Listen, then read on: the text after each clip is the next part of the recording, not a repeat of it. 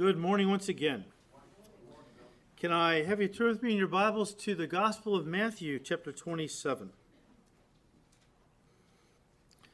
As we have been working our way through Matthew's Gospel here at Calvary on Sunday morning, we have come to Matthew 27, which is really holy ground.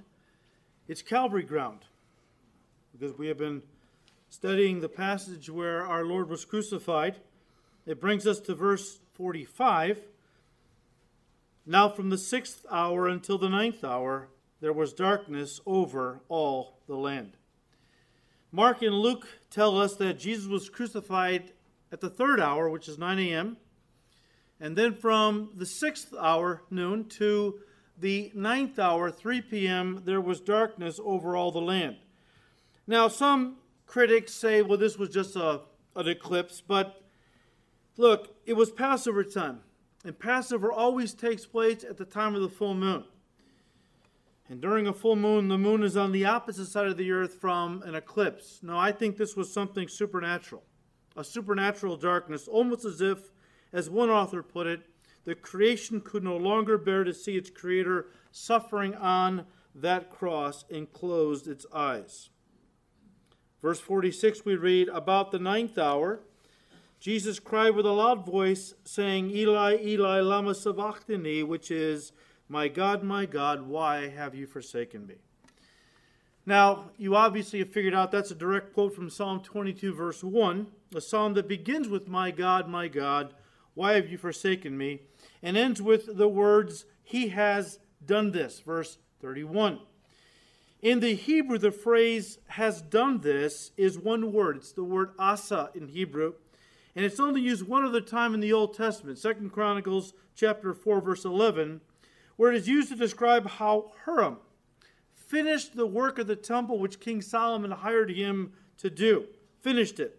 With that in mind, we could translate the final words of Psalm 22, he finished, or it is finished. And so you have Psalm 22 begins with, my God, why have you forsaken me? And ends with, it is finished. And in between, you have Jesus speaking through David 1,000 years before he was crucified, while he's hanging on that cross looking down, describing what's going on around him, what he's feeling. I bring this up because if you want to get a look at the cross beyond what the gospel writers record, if you want to get a look at the cross from the eyes of Jesus while he's being crucified, look at Psalm 22. Very powerful psalm. And just as Hiram finished the work on the temple in Solomon's day, listen, a temple of stones, so true on the cross, Jesus finished the work necessary to fashion us into a temple of living stones, 1 Peter 2:5. Now, when Jesus hung on the cross, Paul the apostle in 2 Corinthians 5, verse 21, that he who knew no sin became sin for us, that we might become the righteousness of God in him. And that's the key, guys. When Jesus hung on that cross and became sin for us, and some people think he turned into sin. He didn't turn into sin. He's the sinless Son of God. The sin of humanity was laid on him, okay, as the sinless, spotless Lamb of God. But the way Paul puts it, it sounds like he turned into sin. He didn't, okay? But when Jesus became our sin offering, is the idea. He was forsaken by God because, according to Habakkuk 1, verse 13, God is so pure and holy, he cannot look upon sin, and that simply means favorably in terms of fellowship. God cannot look favorably upon sin. God cannot have fellowship with somebody in sin, or in this case, that was having the sin of humanity put on them. And so the Father, when Jesus became sin for us, turned his face from the Son and broke fellowship with him for that time. Now you say, was that a big deal? It was a bigger deal than anybody in this room can ever comprehend. Do you realize that John begins his gospel with these words, in the beginning was the Word. The Word is a pre-incarnate title for Jesus Christ. In the beginning was the Word, and the Word was with God. The Greek is literally, the Word was toward God. What does that mean? Well, the Word was, or Jesus Christ was eye to face with, or in perfect fellowship with God the Father. And the only time in eternity when that fellowship was broken is when Jesus hung on that cross and became sin for us. And I think that's what he feared most about going to the cross. I think that's why he sweat great drops of blood the night before in the Garden of Gethsemane. I don't think it was the pain of the cross he was fearing the most. I think it was the fact he was going to be made sin, a holy, righteous God, and that his fellowship with the Father would be broken for the only time in eternity. What is that like? Well, we have no comprehension of that. Now, verse 47, we read, some of those who stood there, when they heard that, said, this man is calling for Elijah. Immediately one of them ran and took a sponge, filled it with sour wine, and put it on a reed and offered it to him to drink. The rest said, let him alone. Let us see if Elijah will come to save him. Now, some of those standing near the cross misunderstood Jesus' words. They heard Eloi and thought Jesus was trying to call for Elijah. They heard Eloi, my God, Eloi, Eloi, lama sabachthani. He was calling to his father, but they thought he was trying to call for Elijah. You see, in Greek, the word Elijah sounds a lot like Eloi, a lot more than it does in English. But some of them thought, well, he can't talk real well because crucifixion just creates a raging thirst. Your body is just going through convulsions, and sweat pours out of a person, from what I understand, dehydrating them terribly. And so somebody thought, well, maybe we give him some sour wine. Maybe that'll moisten his lips and vocal cords, and we can hear more clearly what he's saying. But of course, that was a fulfillment of another psalm, Psalm 69, verse 21, where Jesus, also speaking through the psalmist, said, they also gave me gall for my food, and for my thirst they gave me vinegar to drink. Now, some of them said, hey, leave him alone. He's calling for Elijah. Let's see if Elijah will come and save him. See, they were looking for Elijah. Why were they looking for Elijah? Because the last book of our Old Testament, Malachi, in chapter 4, verse 5, God said he would send the nation Elijah at one point. And so they were looking for Elijah, especially around this time of the year, Passover. But Jesus was not calling to Elijah, he was calling to his Father. Now, as we said, Jesus hung on that cross from 9 a.m. to 3 p.m. And those 6 hours were divided into two parts. The first 3 hours were in light, the last 3 were in darkness. During the first 3 hours, Jesus spoke 3 times. He said, Father, forgive them, for they do not know what they are doing. Then he said to the thief next to him, who had repented for his sins, and said, Lord, remember me when you come into your kingdom. Jesus said to him, truly I say to you, today you will be with me in paradise. And then finally, he said to his mother, because Mary was standing there at the foot of the cross, and so was John, the apostle. And so at one point he said to Mary, woman, behold your son, and son, behold your mother. As I read this, I realize that here he is dying on the cross. One of the most painful deaths ever devised by man, crucifixion. And all he's thinking about is other people. It's amazing that at this time in his life, all he's thinking about is others, those that put him on the cross unjustly. Father, forgive them. To the thief next to him, who had repented of his sin, today you'll be with me in paradise. Take comfort. This isn't going to last very long, and then you're going to have an eternity of joy. And then to his mom, he looks at his mom and says, basically, Mom, I'm not going to be here anymore. So, John, you take her with you. Take her to be with you. She's your mother now. And Mary, this is your son now. The Gospels say that from that day on, John took her to live with him and took care of her the rest of her life. Just thinking about others. That was our Lord. And then from noon to 3 o'clock, darkness fell. Yes, darkness on Jerusalem and its suburbs, but historical records indicate that it might have affected a much larger area than that. The Greek word for land is a word that could be translated earth, indicating that the darkness could have affected the whole Eastern Hemisphere.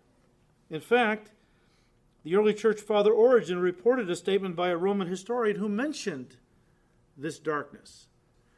There was also a supposed report from Pilate to Emperor Tiberius that alluded to the emperor's knowledge of a certain widespread darkness, even claiming it was from noon to 3.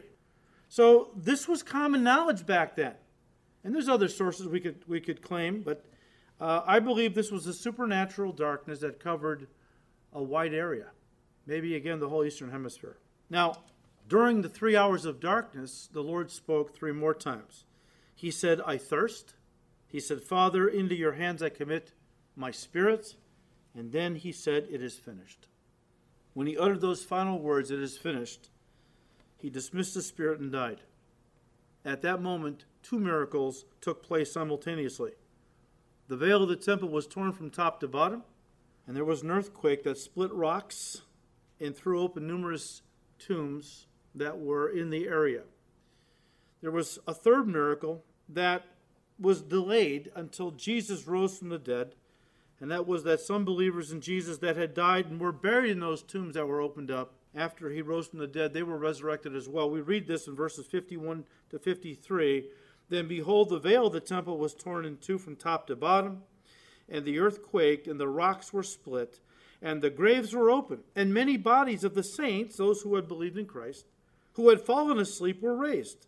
And coming out, fallen asleep means they died in Christ, okay? They weren't just sleeping, they died in Christ and were raised from the dead. And coming out of the graves after his resurrection, they went into the holy city and appeared to many. Now, if you're thinking, well, that's a little weird. Can you give me some more on that? No, I don't know anymore. Commentators don't know anymore, okay? I wish Matthew would have given us just a little more. Like what? Well, I would like to know, were these saints raised like Lazarus was raised, only to die again? He was raised physically from the dead after 4 days in the tomb.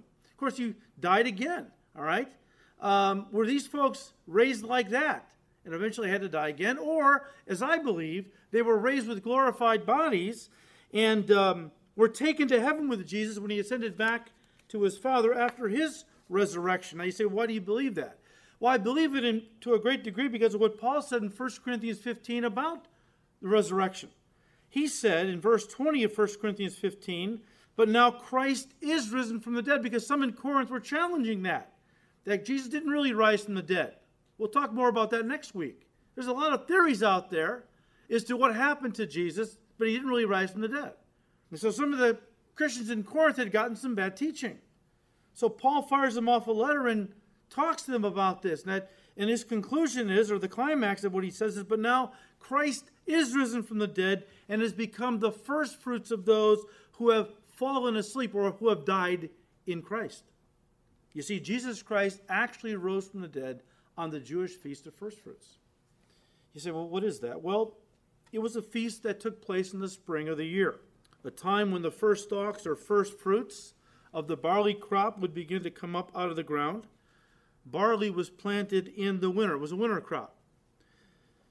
And as such, it was the first crop to be harvested in Israel. Spring would bring the first fruits of this crop.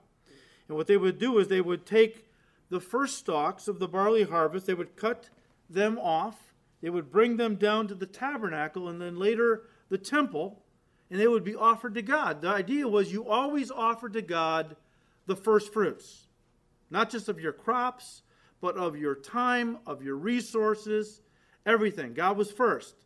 And when you honored God by giving him what was first, he would bless your life in other ways. And so the idea was, Lord, you're giving us this crop. This first fruit belongs to you. We're going to bring it down and offer it to you. And the idea was God would receive it. And through it, he would guarantee a bumper crop was coming. A bumper crop of barley that would come up out of the ground by the time of the great harvest. So what I think what happened is this. I think that Jesus rose first, and then these that Matthew mentions rose right after him. And when Jesus ascended back to his Father, these all went with him with their glorified bodies, and altogether they presented themselves to the Father as the first fruits of another harvest that was coming. A great harvest of souls that was guaranteed to happen. We call it the rapture, right? All because of what Jesus did. Didn't Jesus say, because I live, you will live also? You see, that was his promise to all of us who are believers in him. I'm going to be raised from the dead someday. And when I'm raised from the dead and I go back to the Father, it's guaranteed you're going to be raised from the dead. And someday you're going to be taken to be with me forever. A great harvest of souls would be coming. Would come up out of the ground, out of the graves, and be taken to heaven someday. Now, that was the first miracle. The second miracle that took place when Jesus died was an earthquake. Again, verse 51, then behold, the veil of the temple was torn in two from top to bottom, and the earth quaked, and the rocks were split, and the graves were opened. Many bodies of the saints who had fallen asleep were raised. The earth quaked. You know, earthquakes were not seen on the earth until after the fall. After the fall. After man fell, God has used earthquakes from time to time throughout the centuries. Not always, but many times as a judgment upon man for his wickedness and rebellion. Locally, but guys, it's coming a day when it's going to be globally. Globally. See, Hebrews 12 verses 26 to 27 tells us that before Jesus returns to establish his kingdom upon the earth, that God is going to shake this planet so violently that everything that is material is going to be destroyed, and only that which is spiritual is going to remain. What do I mean? The things you do for Jesus, the people that belong to Jesus. I mean, this world is going to be judged. Why? Because this world is a wicked place, and people have turned the world into an idol. And yeah, literally, there are those who worship Gaia, who is the earth goddess. But the things of the earth, Satan is the god of this world right now, and has orchestrated the whole world to appeal to the lust of the eyes, the lust of the flesh, the pride of life. And materialism is a big part of that, okay?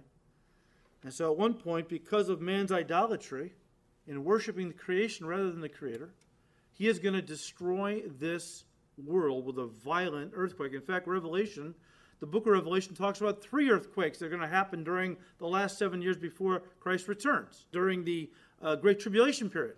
3 earthquakes. And the last one is so powerful, Isaiah tells us, that it will split the earth wide open. Split the earth wide open. Now, and I want you to kind of see how the Spirit is contrasting this earthquake, which was local, but allowed some of the saints of Jesus to be resurrected, taken to heaven with him. It's a good resurrection, right? Resurrection of the righteous. There is coming another resurrection, preceded by a great earthquake. But it's not going to be a good resurrection.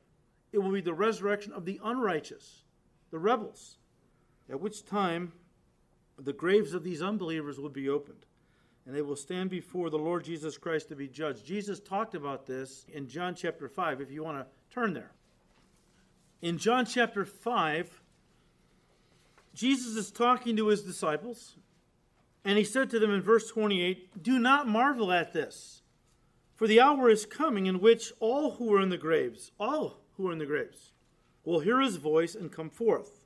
Not just Lazarus now, but everybody, okay?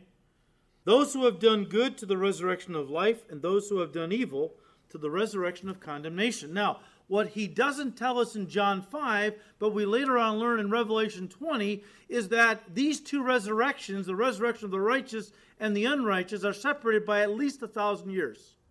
The resurrection of the righteous happens at the time of the rapture. Then we go through the tribulation period and through the whole millennial kingdom, which is 1,000 years, and then is the second resurrection, the resurrection of the unrighteous, where they will stand before the Lord Jesus Christ, who is called the righteous judge of all the earth, the one who wanted to be their loving Savior when they were alive, but they rejected, now will become their righteous judge. And it's a terrifying thing, the Bible says, to fall into the hands of a living God apart from Christ, because there's no forgiveness apart from Christ. And they will stand before Jesus, the judge of all the earth, at what's called the Great White Throne Judgment. Read Revelation 20, verses 11 to 15. And they will have their day in court. "Oh, when I die, I'll stand before God, and I'll tell him all the good things I've done." Okay. Well, I know that's how you're feeling, but the case has already been decided. You're guilty. The whole human race was declared guilty in the Garden of Eden. And all that's left now is we're all under condemnation. And it's only the blood of Christ that allows us to be pardoned. And if a person doesn't receive Christ's payment for their sins, then of course, when they stand before him on that day, it's not to plead their case. The case is over. The verdict is in. You're guilty. That's just the sentencing phase when you stand before Jesus Christ at the Great White Throne Judgment. And I pray nobody over here does stand before him at that day. Because there's no appeals. It's just going to be, here's how much punishment you will bear for the life that you've lived. And then everyone who stands before him at the Great White Throne Judgment will be cast into the lake of fire or hell for eternity. Now, the third miracle that happened the moment Jesus dismissed his spirit and died was that the veil of the temple was torn from top to bottom. You know, Matthew is a Jew, and he's writing primarily to a Jewish audience. So his reference to the curtain of the temple is one that would have been readily understood by all of his Jewish readers. They all knew what he was talking about. Now, we have to kind of understand what's going on here. See, the actual temple building, and don't forget now, the temple had a precinct. It was several acres, okay? And sometimes called the temple, but it was the temple precinct and then the temple proper. The temple proper was the actual temple building, and that's what he's talking about here. The actual temple building was divided into two rooms. The first was the holy place, and then the second room was the most holy place, or the Holy of Holies. The first room contained three pieces of furniture. The table of showbread to the right, the menorah to the left, and straight ahead, in front of the curtain or the veil that led into the most holy place, you had a small golden altar. And that is where the priest burned incense for the people as they prayed for them, the people of Israel. The second room, the Holy of Holies, originally contained the Ark of the Covenant. Of course, it was lost around the time of the Babylonian captivity. The rabbis say we know where it is, and at the right time we'll bring it out. I doubt if they know where it is, but they claim to know where it is. Many believe Jeremiah took it and hid it because he had been prophesying for 40-some years the Babylonians were coming, and Israel needed to repent, but they didn't repent. So some believe that Jeremiah actually took it and hid it, and some believe that there are people who know where it is. When they came back from the Babylonian captivity, they didn't have the Ark of the Covenant.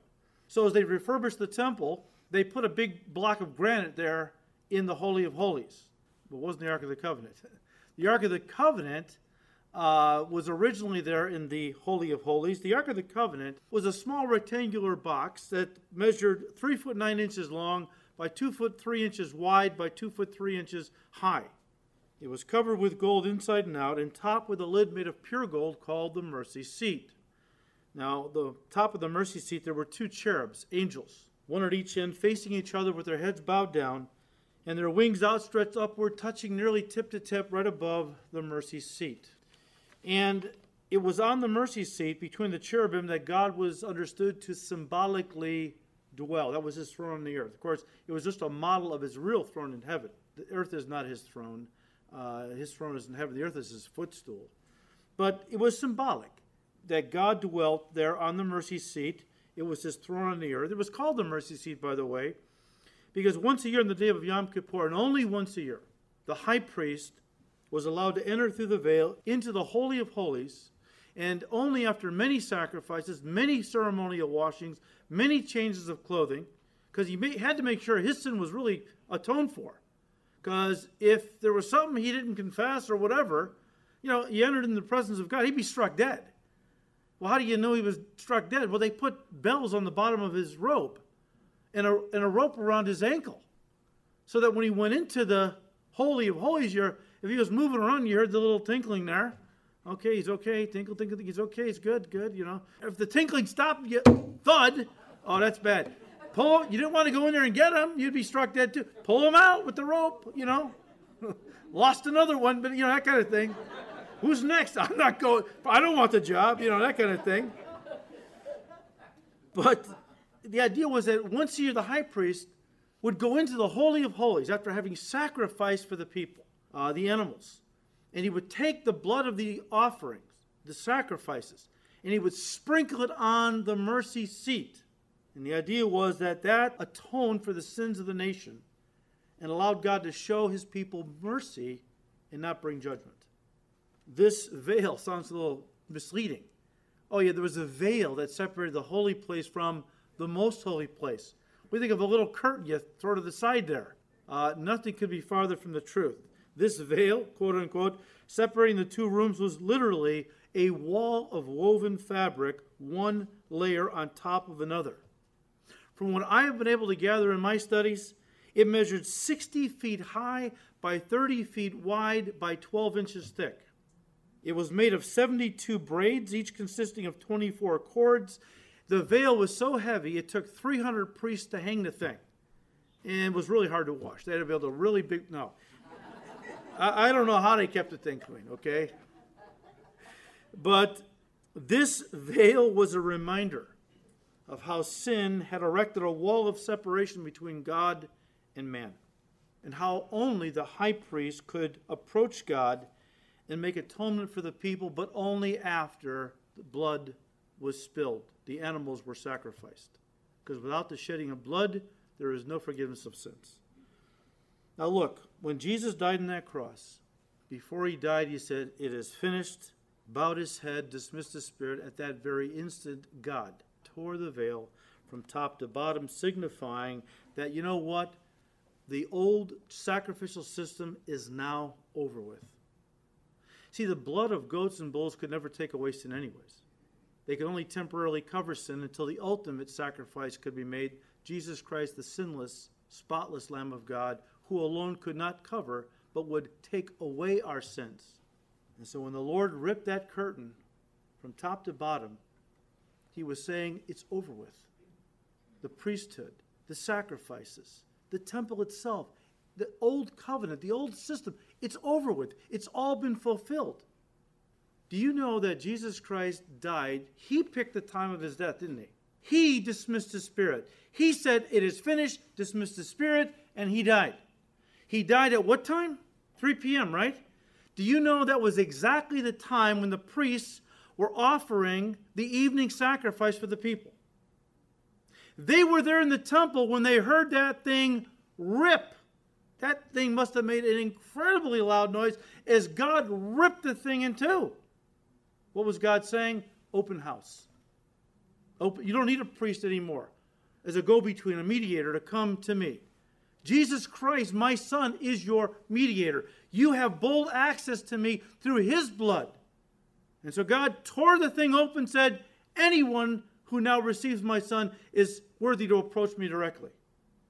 You know what the priest did? They sewed the thing back up. They sewed it back up. Because man does not want to let go of his boasting.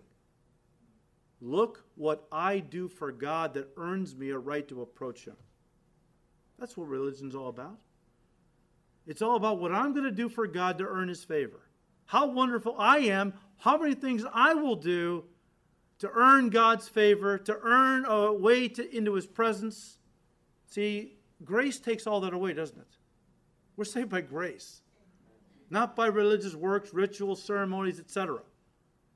Grace is a free gift. Grace says, believe in my Son, I will give you eternal life. A lot of people don't like that. They've worked very hard at their religious system. You know, they don't want the boasting taken from them that they can stand before God someday and boast what a wonderful person they were and they really earned heaven.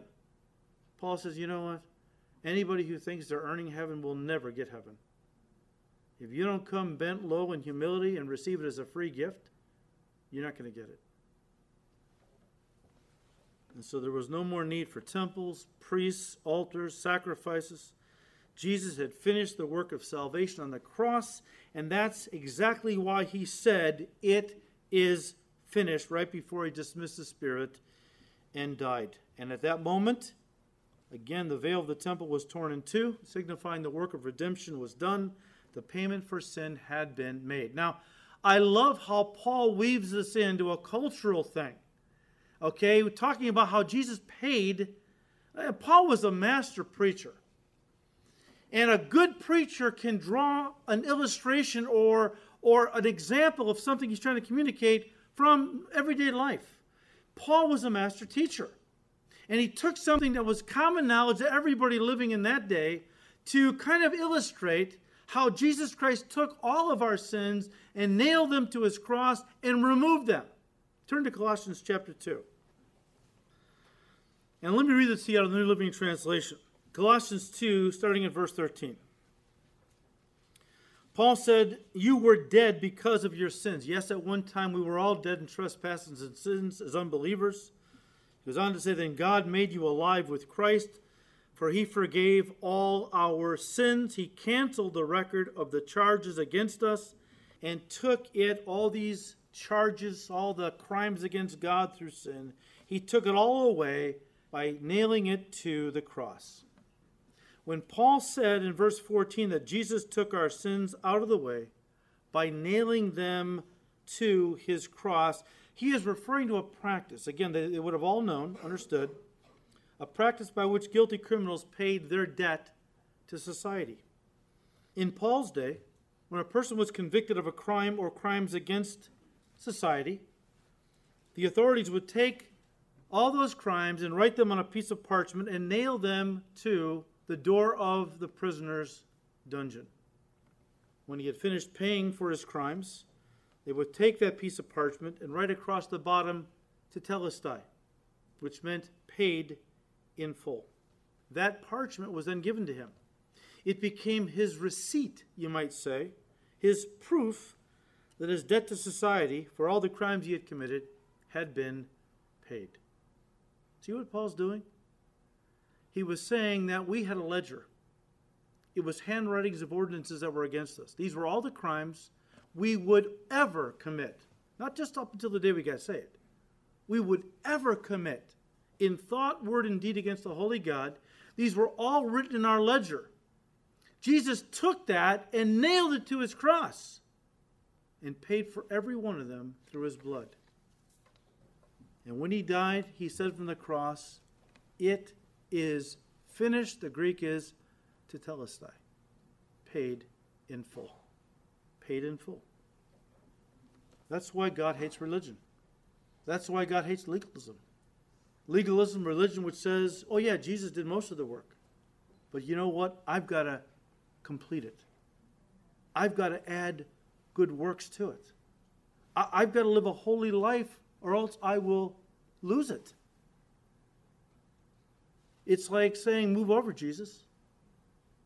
I mean, you did most of it, but I got my part. I got to add to the cross. I've got to do good works to secure the gift that you're offering. You can't earn a gift. Read Romans 4. Paul said either you earn salvation or it's a free gift. But it can't be both. You can't earn a free gift.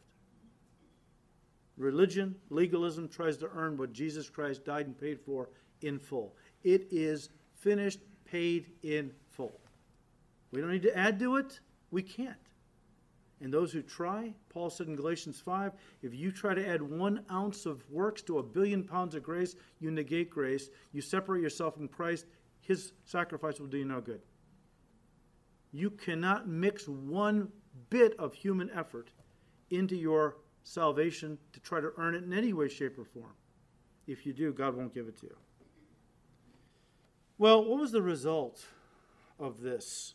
I mean, Jesus dying the way he did. What a powerful scene this was. Well, verse 54. So when the centurion and those with him who were guarding Jesus saw the earthquake and the things that had happened, they feared greatly, saying, truly, this was the Son of God. Now, does this mean they were saved? Not necessarily, but it definitely demonstrated that the events of Jesus' crucifixion made a powerful impact on the unbelievers that were standing there by the cross that day. And I think, and I hope, I should say, so much of an impact that eventually they did wind up becoming believers. It's a good start, okay? They got off on the right foot. They understand, they believed who he was, Son of God. Whether they grasped fully the implications of why he had to die, I don't think so. But if they were open and wanted to have more information on the whole deal, believe me, God got them the information. God will never let anybody go to hell who wants to know the truth. He'll get you the information. I don't care if he's got to send an angel from heaven to give you the gospel. He will give it to you. As we talked a few weeks ago, he's doing that very thing all around the world. He is coming to people in dreams, in visions, through angels, and sharing the gospel because we're getting that close to his return. So these pagan soldiers came to the realization that this was truly the Son of God. Their only mistake? He was the Son of God. He is the Son of God. They thought the Son of God was dead. No. As we're going to see, he died. But that's not where the story ended. But these pagan soldiers weren't the only ones standing by the cross when Jesus died. Verse 55, and many women who followed Jesus from Galilee, ministering to him, were there looking on from afar, among whom were Mary Magdalene, Mary the mother of James and Joses, and the mother of Zebedee's sons. Now, the only disciple who was there at the cross, as we said earlier, was John. Judas had hung himself by this time, and the other 10 disciples had fled, hiding out for fear that they were next. Rome was going to come for them next. John was the only one standing at the foot of the cross when Jesus died.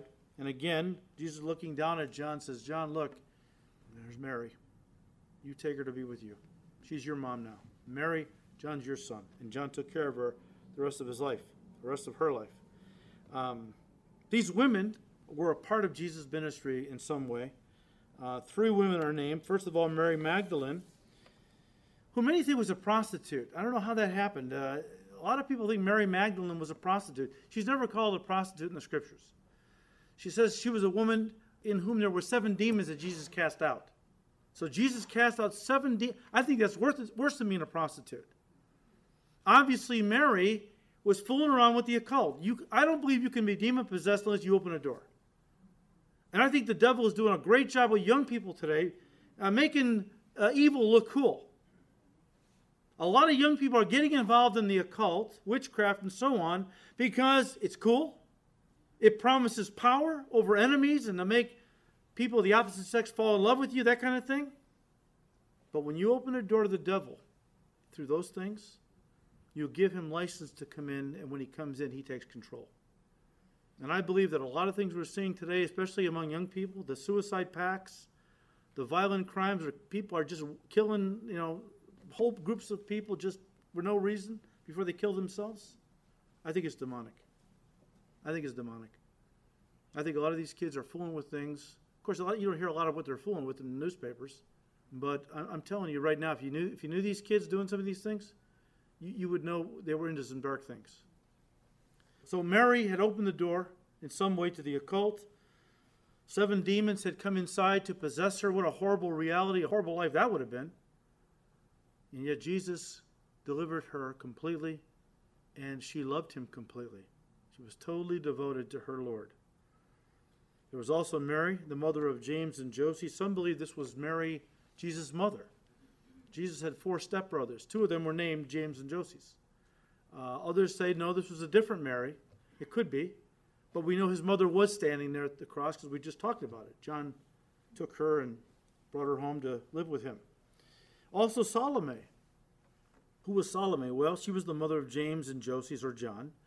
Also, she was the sister of Mary, Jesus' mother. So Salome was Jesus' aunt, and John and James were his first cousins. You remember it was Salome who at one point came to Jesus and said, Lord, I got a little request. Okay, what is it? Well, it's no big deal. I just want to know if my boys can sit one on your right hand, the other on your left hand in the kingdom. No big deal. He says, look, aunt, that's not mine to give. That's only for my Father to give. Then he turns to James and John and says, look, you guys, are you able to drink the cup I'm about to drink from and, die the death I'm about to die? Oh, yeah, we're able. Sure. No idea what they were talking about. Of course, I wonder how Salome felt now if she asked for greatness for her sons and saw that Jesus, the one she was asking this from, was on the cross dying. I don't know if she realized that to be really great in God's kingdom, it's not about wearing a crown. It's about bearing a cross. Now, let me just close by saying this. Those that were standing there that day at the foot of the cross, especially those who knew and loved Jesus, they had no idea at that moment how the cross, which, guys, was a symbol of shame, death, defeat, and so on, how the cross would eventually be seen as the greatest symbol of victory and blessing the world would ever know. All because of what Jesus did on a hill outside Jerusalem 2,000 years ago. Of course, at that moment, Jesus' followers knew only one emotion: great sorrow. He had said to them during the last discourse he gave them in John 16, he said, soon you're going to be very sorrowful, but shortly after that your sorrow will be turned into great joy. The only emotion they were feeling right now was great sorrow. Little did they realize 3 days from this point, their sorrow would be turned into great joy, as we'll see next time. But guys, when Jesus hung on that cross, these folks were not thinking like Spirit-filled believers today. The resurrection took them by surprise, so in their minds, this was it. And I'm wondering, as Jesus hung on that cross and said those final words before he dismissed the spirit, I'm wondering if he said, "It is finished," and I'm sure he yelled that. I'm wondering what they would have heard, how they would have interpreted that. Was that the final cry of a man whose life was snuffed short before he reached the fullness of his greatness? Because, in their mind, he was the Messiah, was going to bring the kingdom. Did they hear, "It is finished," in the sense, it's over, my life has been cut short, my goals and dreams have ended, it's finished? I don't know. We know what he meant. We know what he was saying is, no, the story's not over. My life is not over. My ministry is not ended. The work of redemption has come to an end. The blood has been shed. The payment for sin has been made. It is finished. Remember that when you see a situation in front of you that causes you to feel like it's all over with. I don't know what dreams you have or what goals or whatever, but life can often take a turn that we didn't expect, and we're facing now a situation where all our hopes, all our dreams have been dashed, and you're prone to say, it's over, it's finished.